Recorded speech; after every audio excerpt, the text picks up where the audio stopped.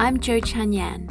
And I'm Donna He, and we are two brand designers who met on Instagram, and now we are great friends. We can't get enough about nurturing your brand and your mindset when it comes to building a conscious, vision-led business. We love honest conversations and digging deep into the things that contribute to your path in making a positive impact in the world. Hello and welcome to the Brand Journey podcast. Hello, everyone. Welcome again to another episode. We are here with Jo in Australia. Hello. In California. Today, we are talking about business apps part 2. So 2 episodes ago, we were talking about business apps that you can use internally for your business functions. And today we're going to focus on the second part, which will be about the external part of your business. So things that are public facing, like design, content, marketing, all of those things. So which apps do we recommend based on our own history with them, what we've used, what we've liked? I don't think we're going to recommend anything we haven't liked. So let's get started. So first, we're going to talk about design apps. And this is to keep in mind that we're not talking specifically to designers. We're talking to everyone that need to create graphics for social media. So maybe you're not a designer and you want to create some graphics for social media. So we're going to recommend some that are free and some that are paid. But also, if you do hire a designer and you want to create some social media graphics that are templates that you can keep using, these are some apps that you can perhaps ask the designer to use so that you can get used to using them. We're going to recommend some that can help you get that job done. Yeah. We've got a really diverse list of different things. And I think one of the things that is worth noting is that even though Donaghy and I have built our businesses and we both have design related businesses and we both create our own content, the apps that we use and the apps that we both recommend may be a little bit different, but there are some that are going to be the same as well. So it's just really interesting when we're putting that list together to see like all the different things that we've tried and tested over the years. And this is kind of like after years of testing, like we've gone through, both of us are very into exploring and experimenting with different apps and software. So it's been tried and tested in depth, I would say. Yeah. So the one big resource hub for most business owners and creatives is Creative Market. And this is a website that you can go to and purchase all kinds of different things. It's pretty amazing, I think. The vastness of it, of what you can get. Anything from video, photography, graphics, fonts, textures, like there's just templates for social media, just so many different things. Yeah. The good thing about Creative Market is that there's a lot of affordable things and you can find basically anything you want in terms of creative assets. But the bad part about it, in my opinion, is that if you're a person who is doing their own branding, you could get lost pretty easily in finding a gazillion different assets and styles, and your brand can perhaps water down because you're using a million different things. So I know Jo has other thoughts on this too, but I would say just if you are going to Creative Market to download graphics, try to find things that have a very similar aesthetic so that at least you're using them intentionally and being mindful of not confusing your customers through your visuals. Yeah, I love that piece of advice. And I think that applies to Creative Market, but also to Canva as well, which we'll get into a little bit later. Yes. And yeah, I think I've personally used Creative Market for fonts, not so much for templates, but I think if you weren't working with a designer and you wanted to create templates for social media, there's a lot of options there as well. And there's also a lot of options when it comes to mockups, which I personally use. And it depends on what your end product needs to be when it comes to graphics. But I know that a lot of business owners, if they were going to use a mock-up for, say, packaging, for example, you'll find a lot of different mock-ups on Creative Market as well. So yeah, there's just a vast smorgasbord of different things that you can find on there. So yeah, I really like it as well. I think I've used it for the last sort of few years in business. And yeah, it's always been something that I would recommend for clients if they weren't wanting to get something custom created for them. So like an illustration or an image, for example, or something like that, or texture or background. If you didn't want to hire someone to illustrate or create that for you specifically, then this would be a good option. Yeah. So going from Creative Market onto Canva, it's a good second option because it's very user-friendly. And like Joe was saying, it's very similar to Creative Market where you have tons of assets and templates that you can use. The only thing is that I believe you have to pay for it, but I'm not sure. I've only used it for a few clients. I'm not a big fan because in my opinion, it's hard to be consistent with the font usage and how you create every template. It feels like you have to start from scratch every time unless you duplicate it over and over. But if you start adding text, by yourself, it's hard to stay consistent.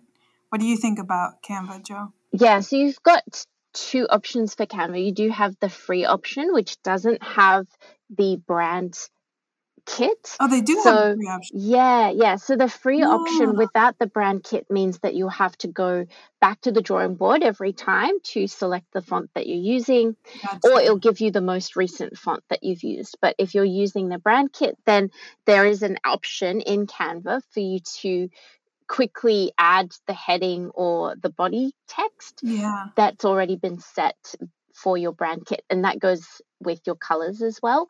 I completely agree with Donaghy around consistency of branding is really important, because there's been so many times where I've created something for a client on Canva, and even though the design has been created for their brand specifically, it can get very tempting to add lots of other elements because you've got images, you've got access to textures, you've got access to all these different things.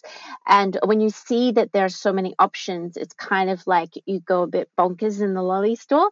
So you start adding lots of things to your brand, and it effectively can break the design. It breaks your style guide. It breaks your aesthetic. So for consistency, try and avoid getting too lost in that lolly shop, or just choosing a few things and really sticking with those things that work well for your brand.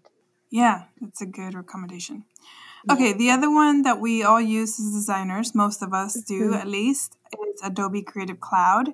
And for Adobe Creative Cloud, I mean, typically clients don't really have this, but if you do, some do.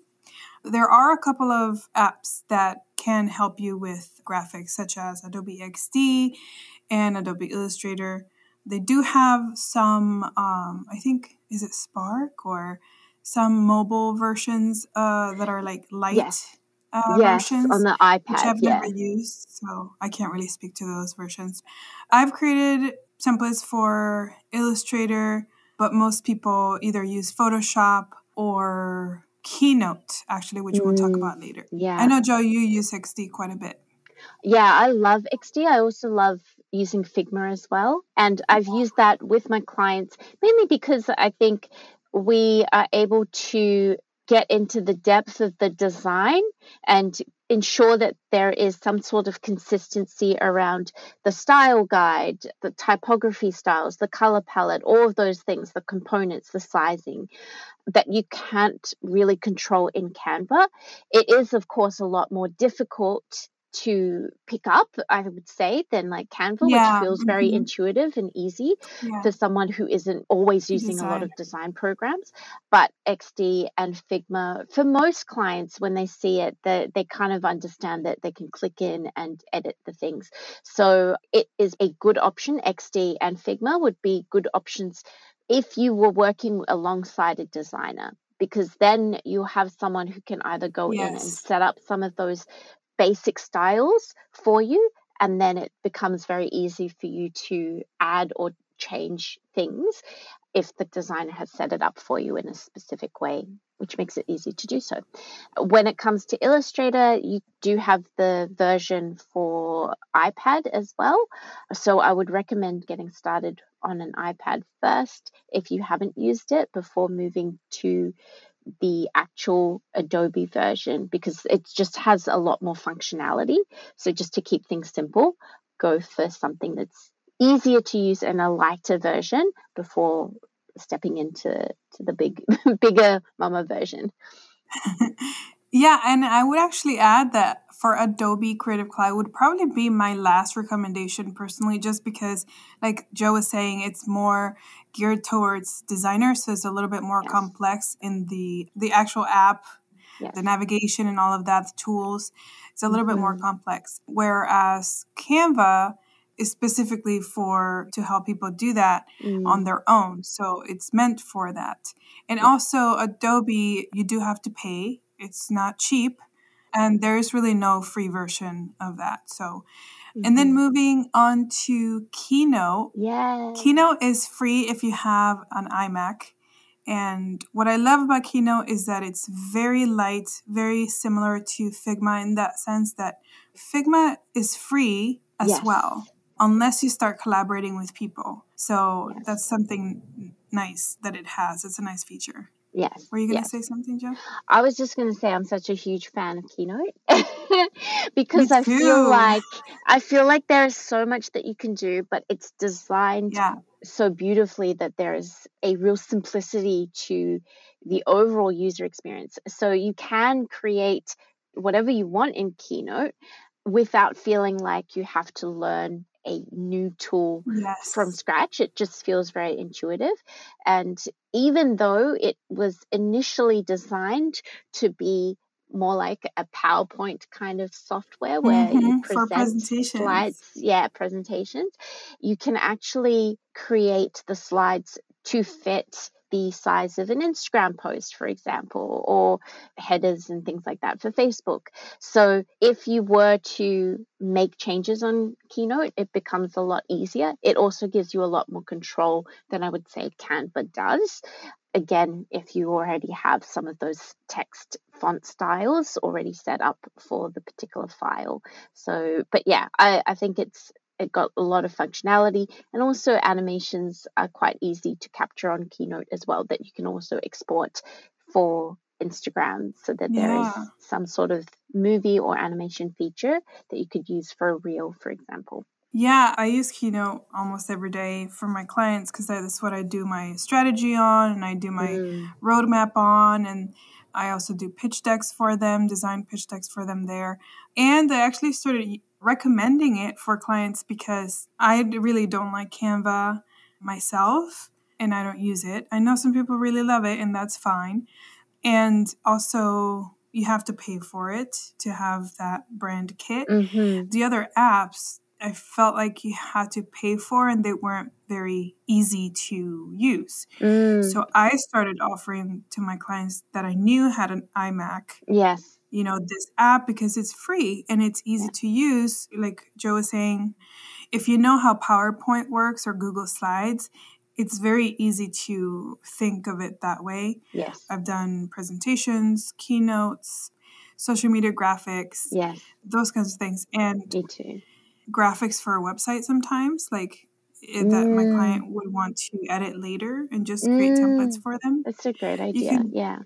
You can do that. And I just love how light and just fast. Smooth. You can do things pretty quickly. Love Keynote. I was just going to say, because some people would not necessarily have access to a Mac. And so I think one of the questions would be like, can I use PowerPoint instead? And that is going to be a little bit more complex. Yeah. I don't feel like it's been designed in the same way that Keynote has, in that you can change those things easily. I would keep PowerPoint for PowerPoint presentations and slides rather than using it for graphics and that kind of thing. Yeah, I agree. Okay, so going from social media, content, graphics, or even pitch decks and things like that, content planning. Yeah. So for content planning, I've always stuck with Planoly or Planoly, however you say it, for the past, I don't know, 4 or 5 years or something like that. I love it. It does the job. It works. I haven't had a reason to change to any other platform. But I love that I can use it on the desktop and on my phone. I can easily drag and drop. You can schedule things. You can look at analytics. You can connect to your Facebook for whatever, I think like ads or like marketing or something like that. I don't use that, so I'm not sure. But you can do stories. You can do everything. So I love Planoly, and it's also owned by a woman, so that's why I like it too. That's awesome. Yeah, I have a also couple. I should say it's owned by a couple. Okay. A couple, like a married couple. Right. Okay. I've also been a huge fan of Planoly for a long time as well. I've tried a lot of different social media planning apps, and I felt that Planoly was the only one that had this sense of simplicity, allowed me to see the grid of what I was going to post, and also had the functionality around auto posting or scheduling my posts and then adding hashtags and comments easily. So I think a lot of the other ones, there are ones that are a lot more in depth, but you tend to pay more for those.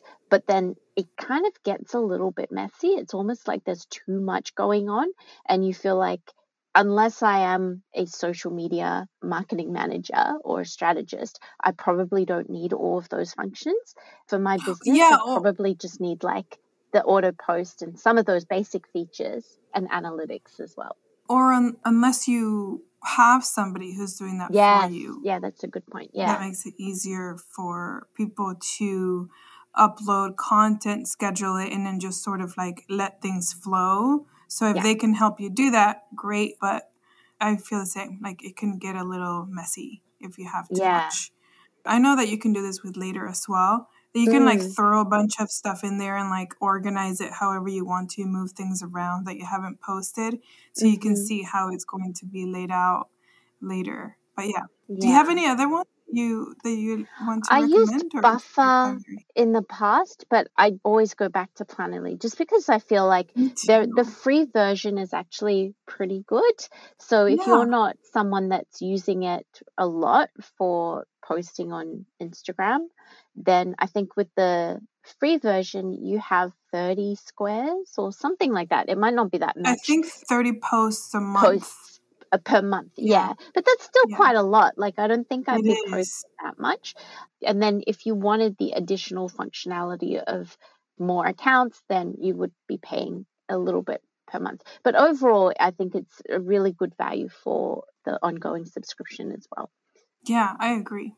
So let's talk about email marketing. I know this one, I feel like a lot of people talk about this. We just did a talk in the designers cohort about this, but we're always comparing our notes on email marketing platforms because everyone has their own frustrations with the ones that they're using.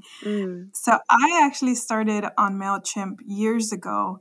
And I eventually had to let it go because I thought it was very frustrating that I couldn't have more than one opt-in. And if I did wanted to do that, I had to do all these other functions that I still don't even understand. So I kind of felt like it wasn't very user-friendly for people that wanted to have more than one opt-in. So it's a really good option for those who are starting and they just want like a simple newsletter sign up, And once you're ready to add more offers, more freebies, then you can move on to another one, or you can like figure out how to do the several ones. Yeah. I was just going to say with MailChimp, I think the complexity of the opt-in system is not great, but then Yeah. also like the fact that the price I think was a huge hurdle for me because it gets Oh, expensive. So for the first, I think it's up to a certain amount. So I think it's up to maybe 2,000 subscribers. yeah. Then I think it's free. I can't remember. I haven't seen like MailChimp's pricing guide in such a long I time. think it's But free then, for a while. yeah, up to a certain number of subscribers. But Yeah. when you start going above that, then it gets very expensive. So at one point, I had 4,000, 5,000 subscribers, and it was like $70 a month to send out Wow, that's a lot. emails. So it was a lot. And I just knew that as I was trying to increase the amount of subscribers that I had on my email list, I just knew that that amount was just going to continue to go up. And that's Yeah. one of the reasons why I decided to go with Flowdesk, which we'll talk about in a bit. Oh, got it. I actually tried Flowdesk when it first came out, and I really didn't like it. I know it's gotten a lot better. And so I switched to MailerLite, which is what I have now, which I actually really like it. I think it's a really good option for people who want to get started. It's very easy to have multiple opt-ins and segmentation and those kinds of things. We have different audience lists.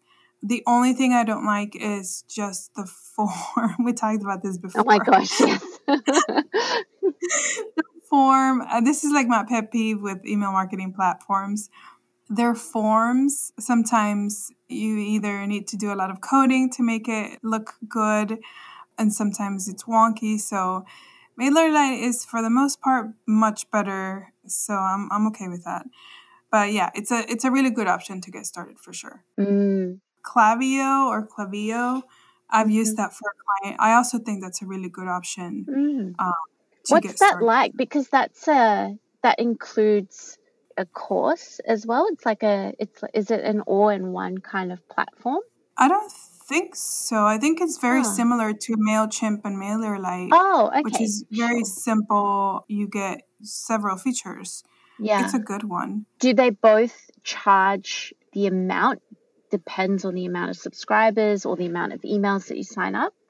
Yeah, Or is it just like a blanket fee? I think it's for the amount of subscribers. I don't know, I'm not 100% sure, but definitely that's part of it. I don't know if there's more that you need.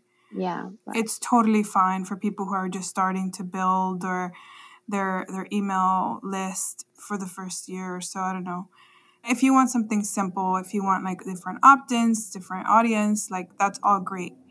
If you want to get a little bit more technical and you want other things, other features, and you want well, actually those have analytics too.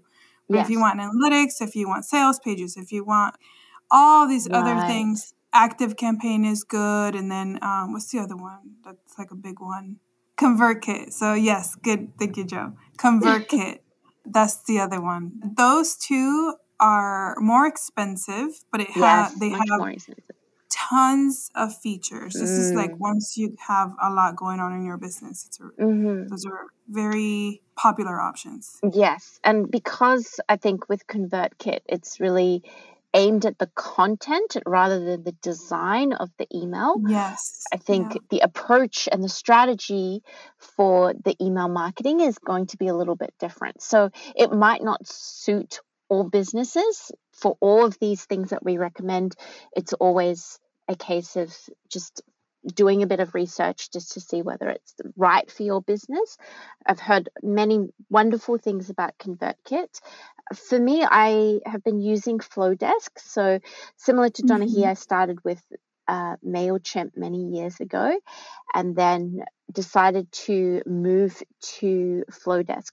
One of the things I would recommend is probably just to see, it's almost like you want to choose the email marketing app or platform early on so that you can ensure that as your business grows, you'll stick with it.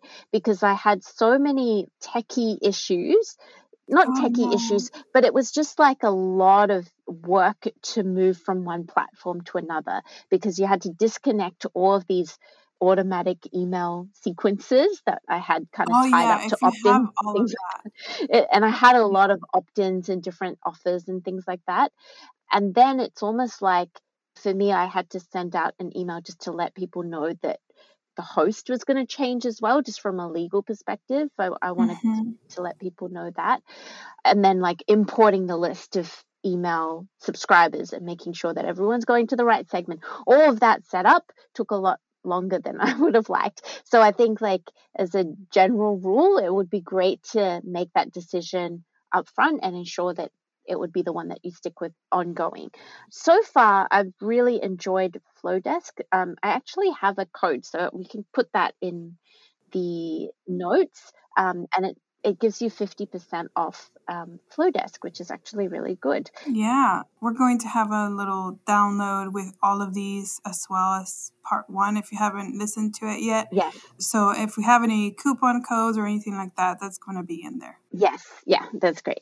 And yeah, I think like Flowdesk overall has been really great because it's allowed me to design my emails the way I wanted them to look. So it's Yeah. good for design in terms of if you want to add something in your email, like images or have some sort of style or have a bit more font choice, then Flowdesk is a great option. It's not necessary though. I would say like generally for email marketing, it's like typically the content of your email, the copy is going to be the thing that converts. And Yeah. sometimes all of the other elements, like too many illustrations or images, can actually detract from the conversion rate, depending on your audience. So that's just something to keep in mind. But overall, I've really loved Flowdesk because it has a lot of the features that I looked for in terms of having the different segments, and then it has these automatic,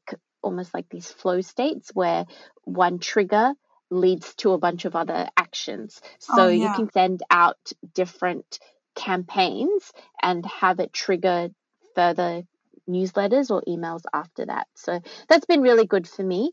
And over the years, I think it's gotten better in terms of usability. It's quite smooth now. I actually find that there's not too many issues with lag or anything like that. So the user experience is Yeah. much better. MailerLite also has that, by the way, with the automation for Yes. trigger for different campaigns. So that's something that you're looking into. I think those two options might be something you want to look into. I know Klaviyo also does that too. Yes. So Yeah. those are 3 are good options for that. And the triggers would be something that's necessary if you have different opt-ins or if you Yeah. want people to go down a particular funnel for where you send them one email on the first day and then you have like an email 3 days later or a week later, and it kind of spirals from there. So some of these are really good just to consider for your business, because with opt-ins, it's kind of nice to nurture your audience over time. Yeah, that's a good point. To find the right one for you and stick with it. Think about when you're really ready to start putting some marketing efforts in place. That's a good That might point. be a good time to like really That's a very look good and point. find the right one and not think about it when it's a little too late. Yes. And it's one of those things that you need to do like ongoing as well. Like I think Yeah. I've been guilty of that. Oh, me too. I've started so many email campaigns and then just stopped like after 6 months. Yeah, it's one of my goals this year to build that consistency. Yeah, same here. All right, so let's move on to video editing. This should be pretty quickly. I think, so when we talk about video editing, we mean what video apps you can use for posting videos, let's say on Instagram, how you can edit your videos like Reels or Instagram stories or, any sort of videos. My go-tos are Video Leap, which is on the phone, and that's a paid app. That is an amazing app. You can do so many things with it. You just add stuff from your camera roll. You can organize it. You can do transitions. You can add music, sound. And captions, you can do and voiceover. subtitles. Yeah. I don't know about captions actually. For But V's? that Really? no, for Video Leap. Oh, sorry. Yes. Yeah, Video Leap. You can download it on the App Store, but it's an awesome app. I love that. And then Veed.io is what I use for adding captions. What else do I use that for? Some editing, but I mainly use it for captions just because I like being able to edit my captions and I like to see it on the computer. It's just easier for me to do. And you can also edit it to add like graphics and all kinds of different things. So that's also a paid one, but I believe there is a free version of it. And then the last one I've used before I started using Veed is Kapwing. It sounds weird, but it's Kapwing. And there is also a free version that's very similar to Veed. It's just a browser. Veed and Kapwing are both browser apps. And you can just upload your video and you can trim it. You can add captions, graphics, text. So these are some really good ones. Which do you, because I don't do that much video editing, do you typically use Video Leap and then Veed or Kapwing, or like do you kind of use one mainly and then only Veed if you need subtitles and captions? I don't use Kapwing anymore because I used Veed. That was like before I found out about Veed, I used to use Kapwing. My go-to is Adobe Premiere. That's what I use for editing most of the videos that I show or post. I start there, put it all together for the most part. And then I take that over to Veed and to add captions to it instead of using like the Instagram captions because I don't like how that looks. I don't like how it looks.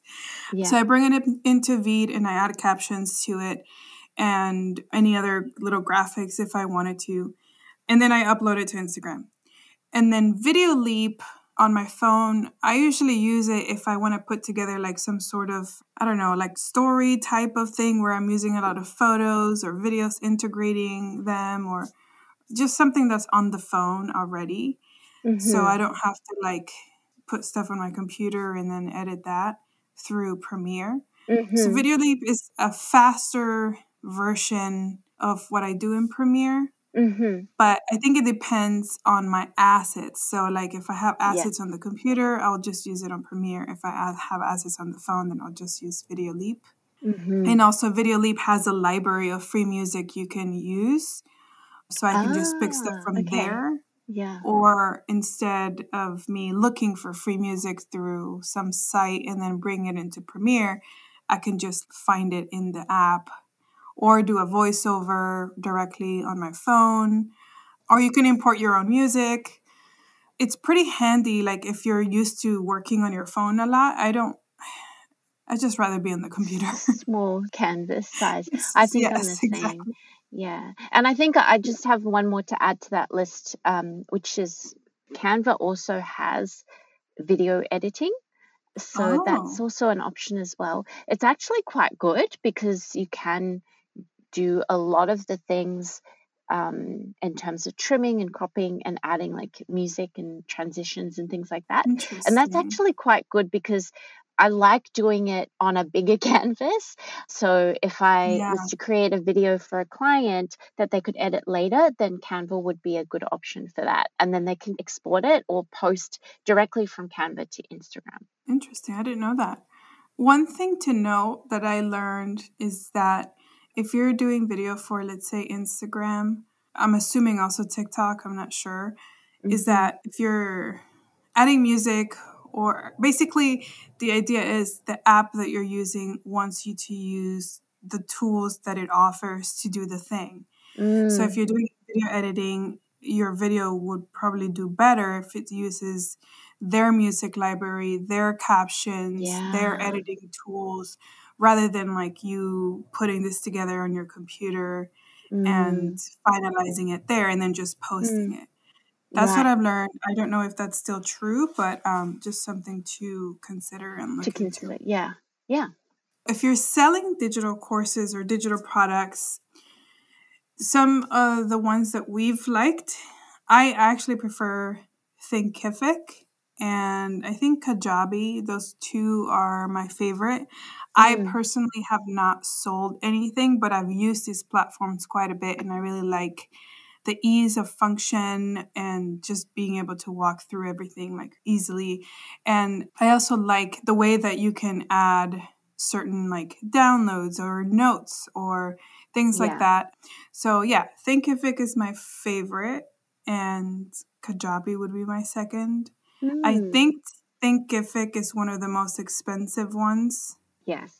I don't know if Yeah. Kajabi is also like It's on also that very same. expensive. Yeah. Yeah, because Yeah. they offer more than just like a platform to sell. They have like sales pages and like all these other things. They integrate payment into it. So it makes it so that you can just have everything in there, which is actually really great. Yeah, it's a one-stop shop for everything. I Yeah. do find my own experience with Kajabi, not for my site, but working with clients, is that some functions, such as the course function, um, is very good. And certainly they have a great funnel system, which really takes the customer from the start of the journey all the way through to signing up for a course and doing the course and buying Mm-hmm. products. But things like building a website, it's also part of Kajabi. They have a website builder, and that is quite slow and very clunky.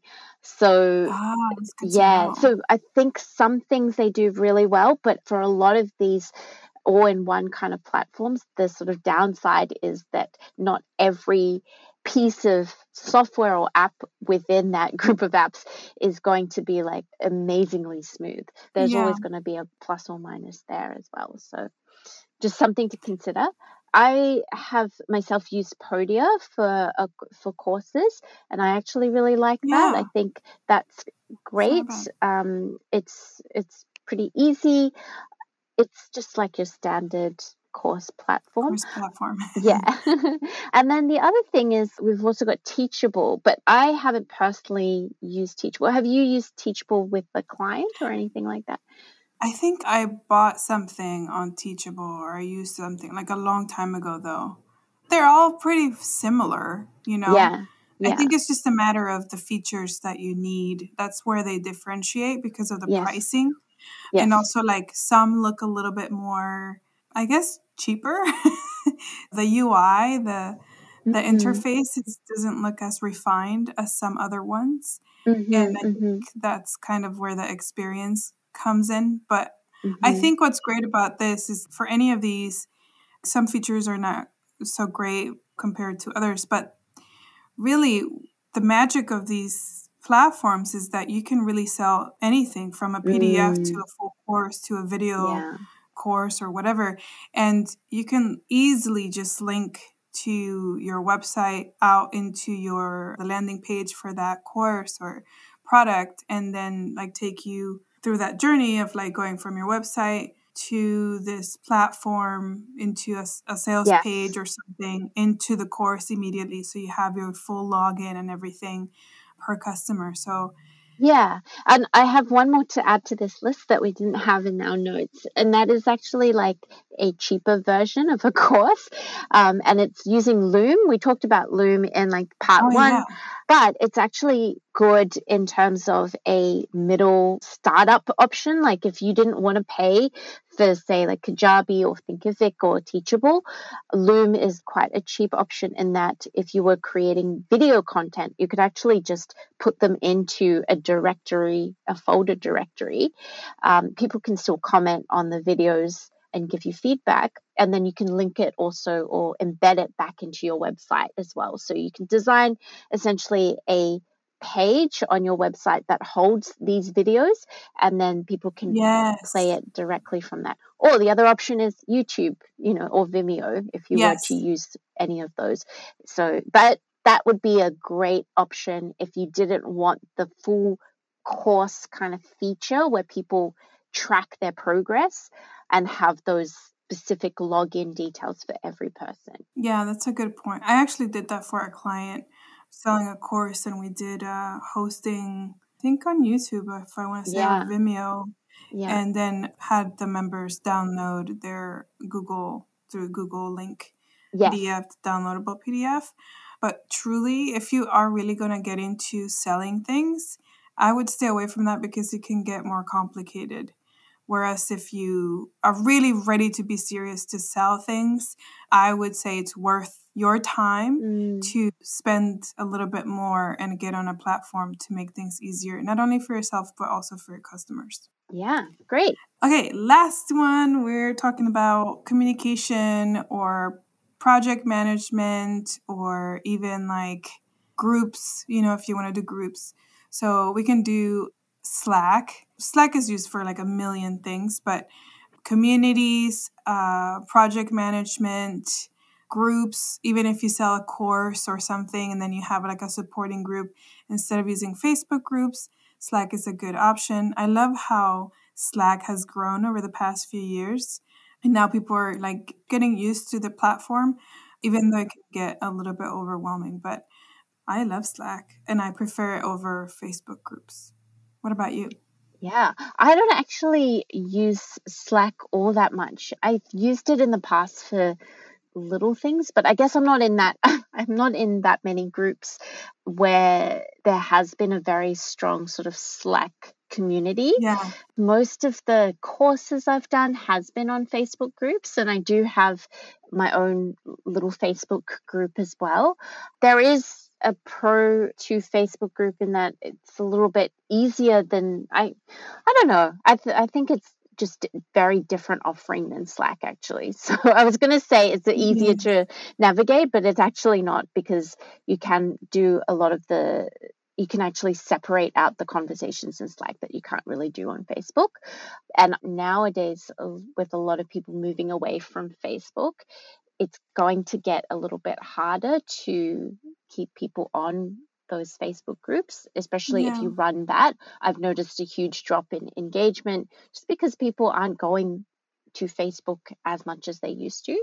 And I have been in other groups where they've been based on the Circle. It's called circle.so, which is kind of like Facebook groups, but Circle. on its own thing. And I actually really like that instead. So I prefer that as a UI and overall experience. I like that. I think my problem with it is that because it's like its own browser app, I tend to not think about it and I just never end up going. You never go. Whereas Slack is an app that I can open and I have several groups in there, so I'm constantly looking. And then Facebook groups is the same. It's like I never go to Facebook unless it's to my coaching group. And look at what's going on, because we have weekly calls. But if it wasn't for the weekly calls, I probably wouldn't go in anyway.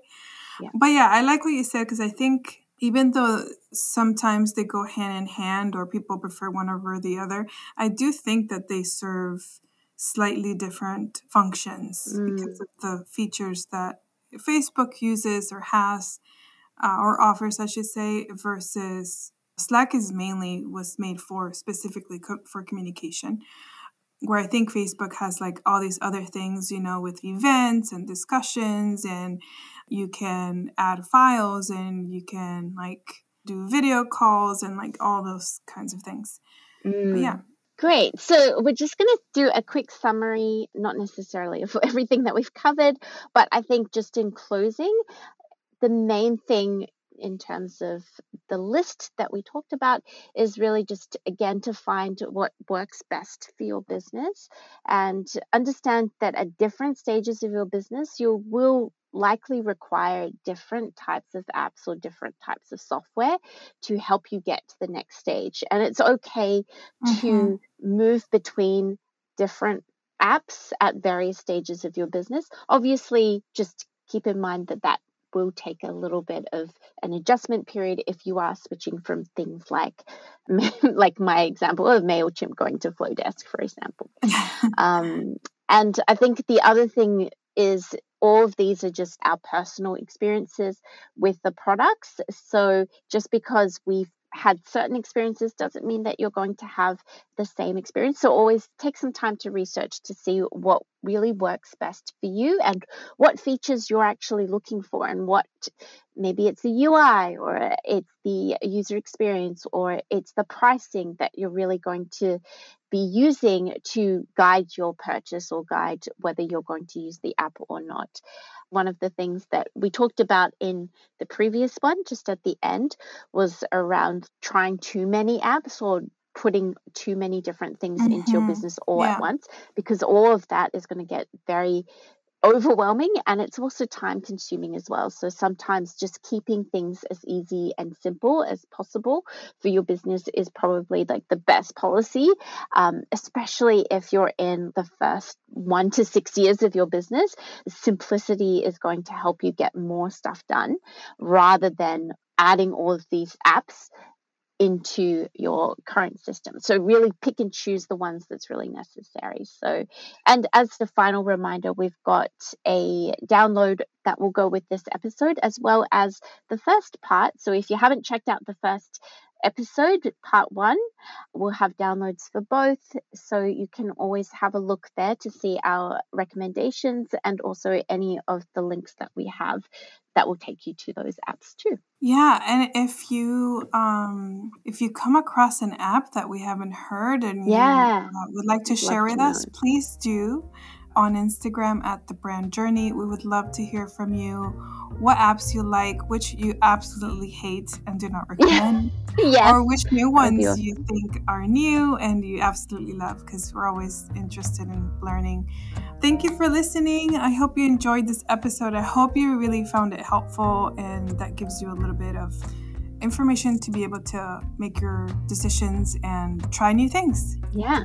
We'll see you next time. See ya.